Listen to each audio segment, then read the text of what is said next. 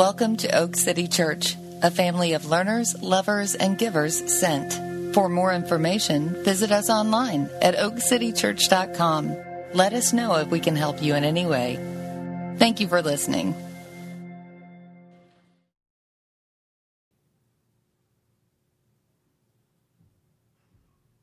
If you guys would pray this prayer with me. Lord Jesus, Master of both light and darkness, send your Holy Spirit upon our preparation for Christmas. We who have so much to do seek quiet places to hear your voice each day. We who are anxious over many things look forward to your coming among us. We who are blessed in so many ways long for the complete joy of your kingdom. We whose hearts are heavy seek the joy of your presence. We are your people, walking in darkness, yet seeking the light. To you we say, come, Lord Jesus. You guys may be seated.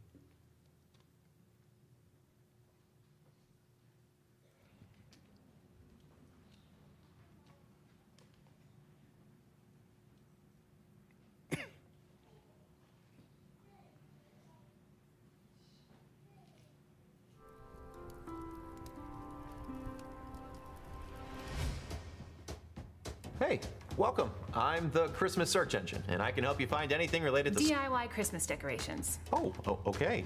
Let's jump right in. Here we go. What date Christmas this year? December 25th. What date Christmas next year? December 25th? Song that goes. I think I know what you're looking for. How cook ham? Okay. How cook ham fast? Ham flamethrower recipe. Wait, what? Christmas present mom. Nice. Cheap. Nice. What date Christmas 2035? Are you serious? Is Santa Claus real? You should maybe ask your parents about that. Gift wrap bowling ball. Please be careful. Custom dog Christmas. Sorry, what? Christmas dog custom cute. Oh, you mean costume? Christmas dog costume cute. Gift wrap accordion. That's gonna be tricky. Can I drink expired eggnog? No. What happens if drank expired eggnog? Why'd you even ask me in the first place? Dealing with relatives. Okay. Dealing with nosy relatives. Well... Dealing with my nosy, overbearing relatives who won't stay out of my business. Sorry. Yeah, it's pretty much all the same stuff. Gift wrap a saddle. Who are you buying this stuff for? Santa Claus riding a unicorn.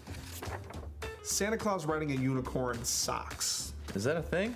Search it up. Oh, wow. Here they are. Take my money. Norwegian tree skirts. How many lights, one outlet? Elf pajamas. Dog singing Christmas carols.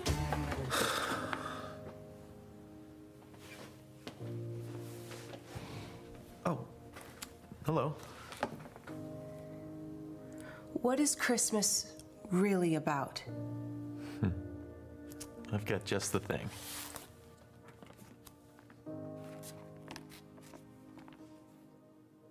An angel of the Lord appeared to him in a dream and said, Joseph, son of David, do not be afraid to take Mary home as your wife, because what is conceived in her is from the Holy Spirit. She will give birth to a son, and you are to give him the name Jesus, because he will save his people from their sins. So, Jesus? Jesus. May I? Yeah, absolutely. Thank you.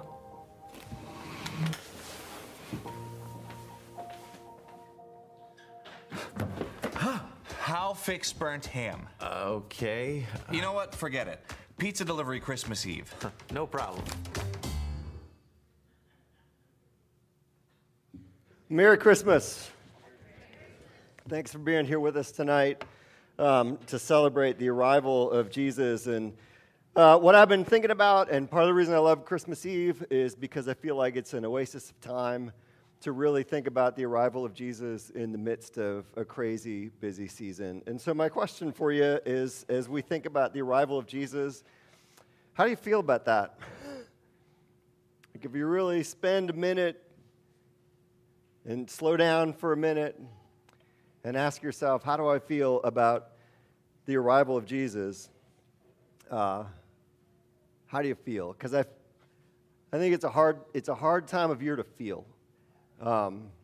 In the midst of buying presents and buying the right presents and buying enough presents and wrapping the presents and end-of-year stuff for work and end-of-year stuff for school and Christmas break so your kids are around more often and getting ready to travel to go see family or getting ready for family to come travel to you and all that entails.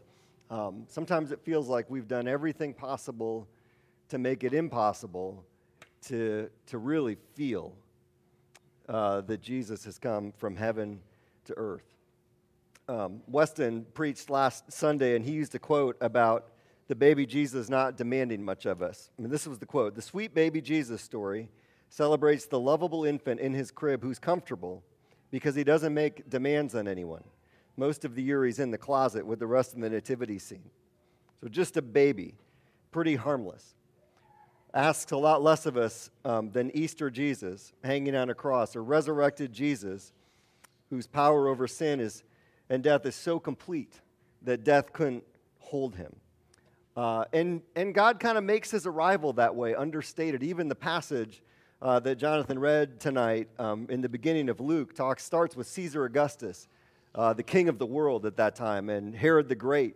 And little Jesus is over in this corner of the world, and there's nothing to see here, nothing to pay attention to, really.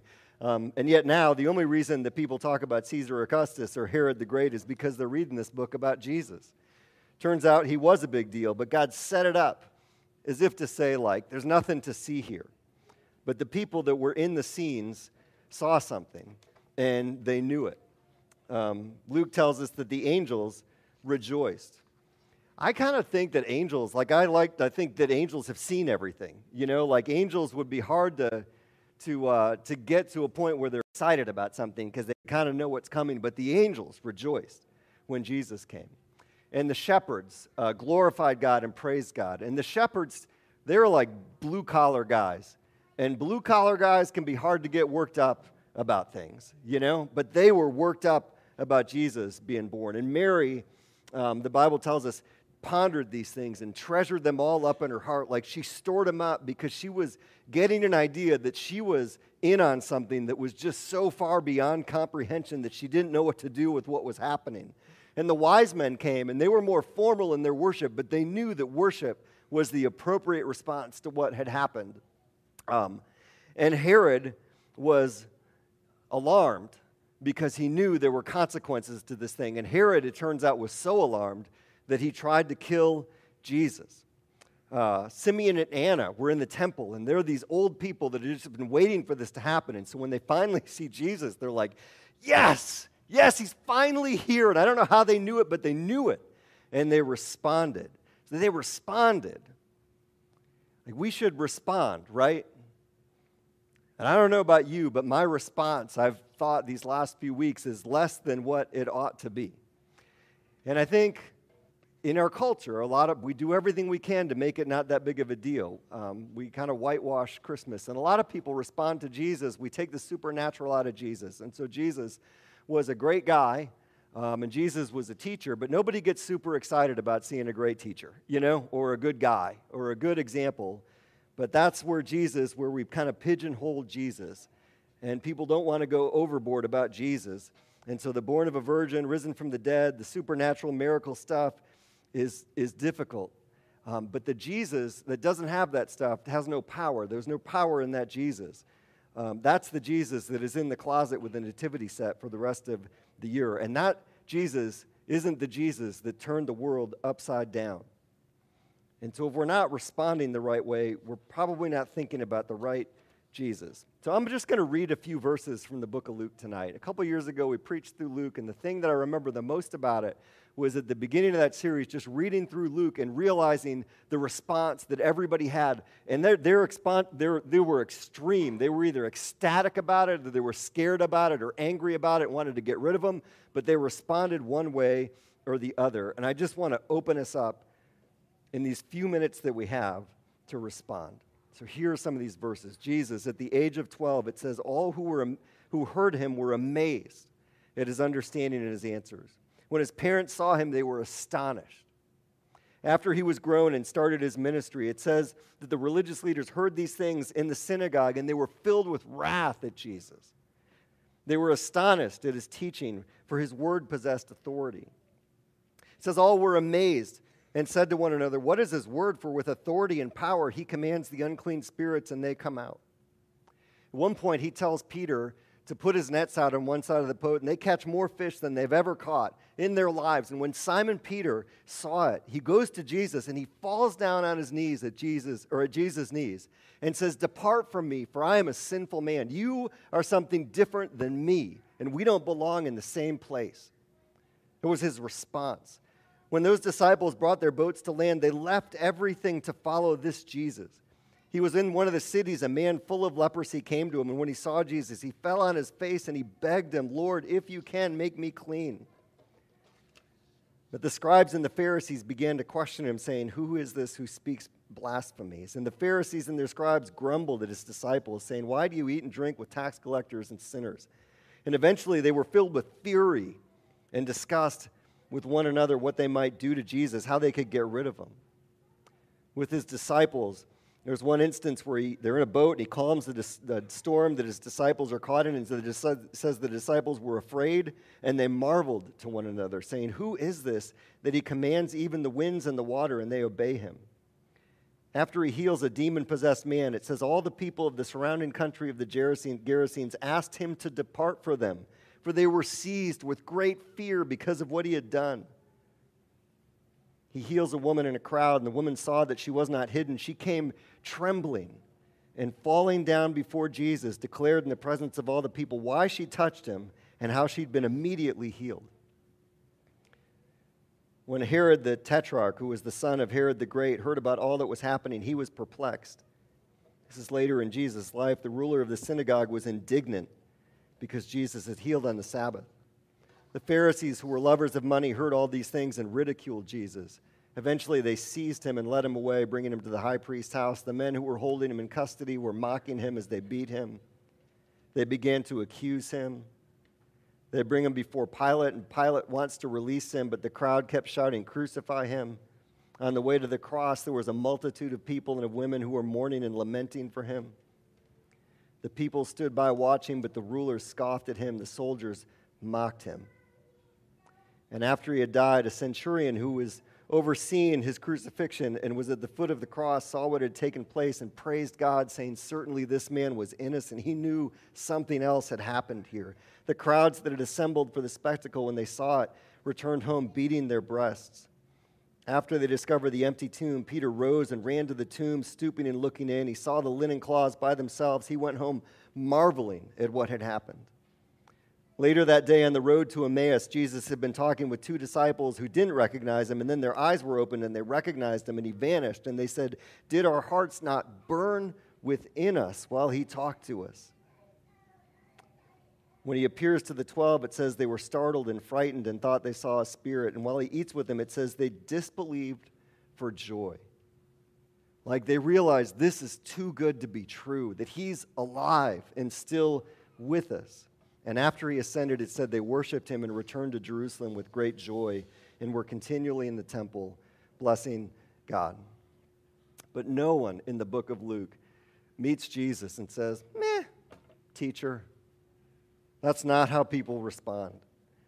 We're not just celebrating like a cuddly little baby. I came in and the Browns asked me to watch their baby for a minute. That is a cuddly little baby. See the Browns' baby before you leave. This is not just a cuddly little baby. Tonight we celebrate that the King of the universe, by whom and for whom and through whom, the Bible says, all things were created, stepped out of heaven and into flesh to be among us on earth. The light came into our darkness. Feel that. Whatever it is that you feel tonight with Jesus, feel it. And it couldn't be anger, and maybe you don't want to feel it, but it's okay to be angry sometimes. If you're following Jesus like close and you're not angry sometimes, you probably don't get it. You can be confused at what's going on. You can be sad and grieving some things that have happened and bring all that to Jesus. but it could just be joy. It could just be gratitude that tonight we celebrate that God loved us so much, that he came from there to here, so that we would never doubt the love that he has for us or his desire to be with us.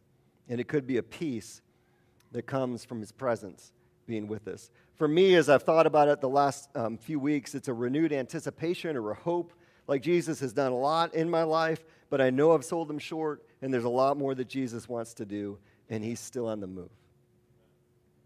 I say this too, if you're in the good guy Jesus camp, you should take a closer look at Jesus, because I don't think you understand Jesus, and you're missing out on everything that Jesus has for you and the point of the story, and you should spend some more time with him, and we'd love to help you out with that. I'm going to read one last verse. The band can come back up. We've got a couple songs that we're going to sing. Before the last song begins, in between those two songs, we're going to light some candles, and then we'll move that around the room, and you'll have a chance to light those candles as a way of remembering the light who has come into the world. But I'm going to read this verse from Isaiah, which gives us a sense of the magnitude of what we remember tonight. Isaiah chapter 9, verses 6 and 7. For to us a child is born, to us a son is given, and the government shall be on his shoulder, and his name shall be called Wonderful Counselor, Mighty God, Everlasting Father, Prince of Peace. Of the increase of his government and of peace there will be no end, on the throne of David and over his kingdom, to establish it and uphold it with justice and with righteousness from this time forth and forevermore.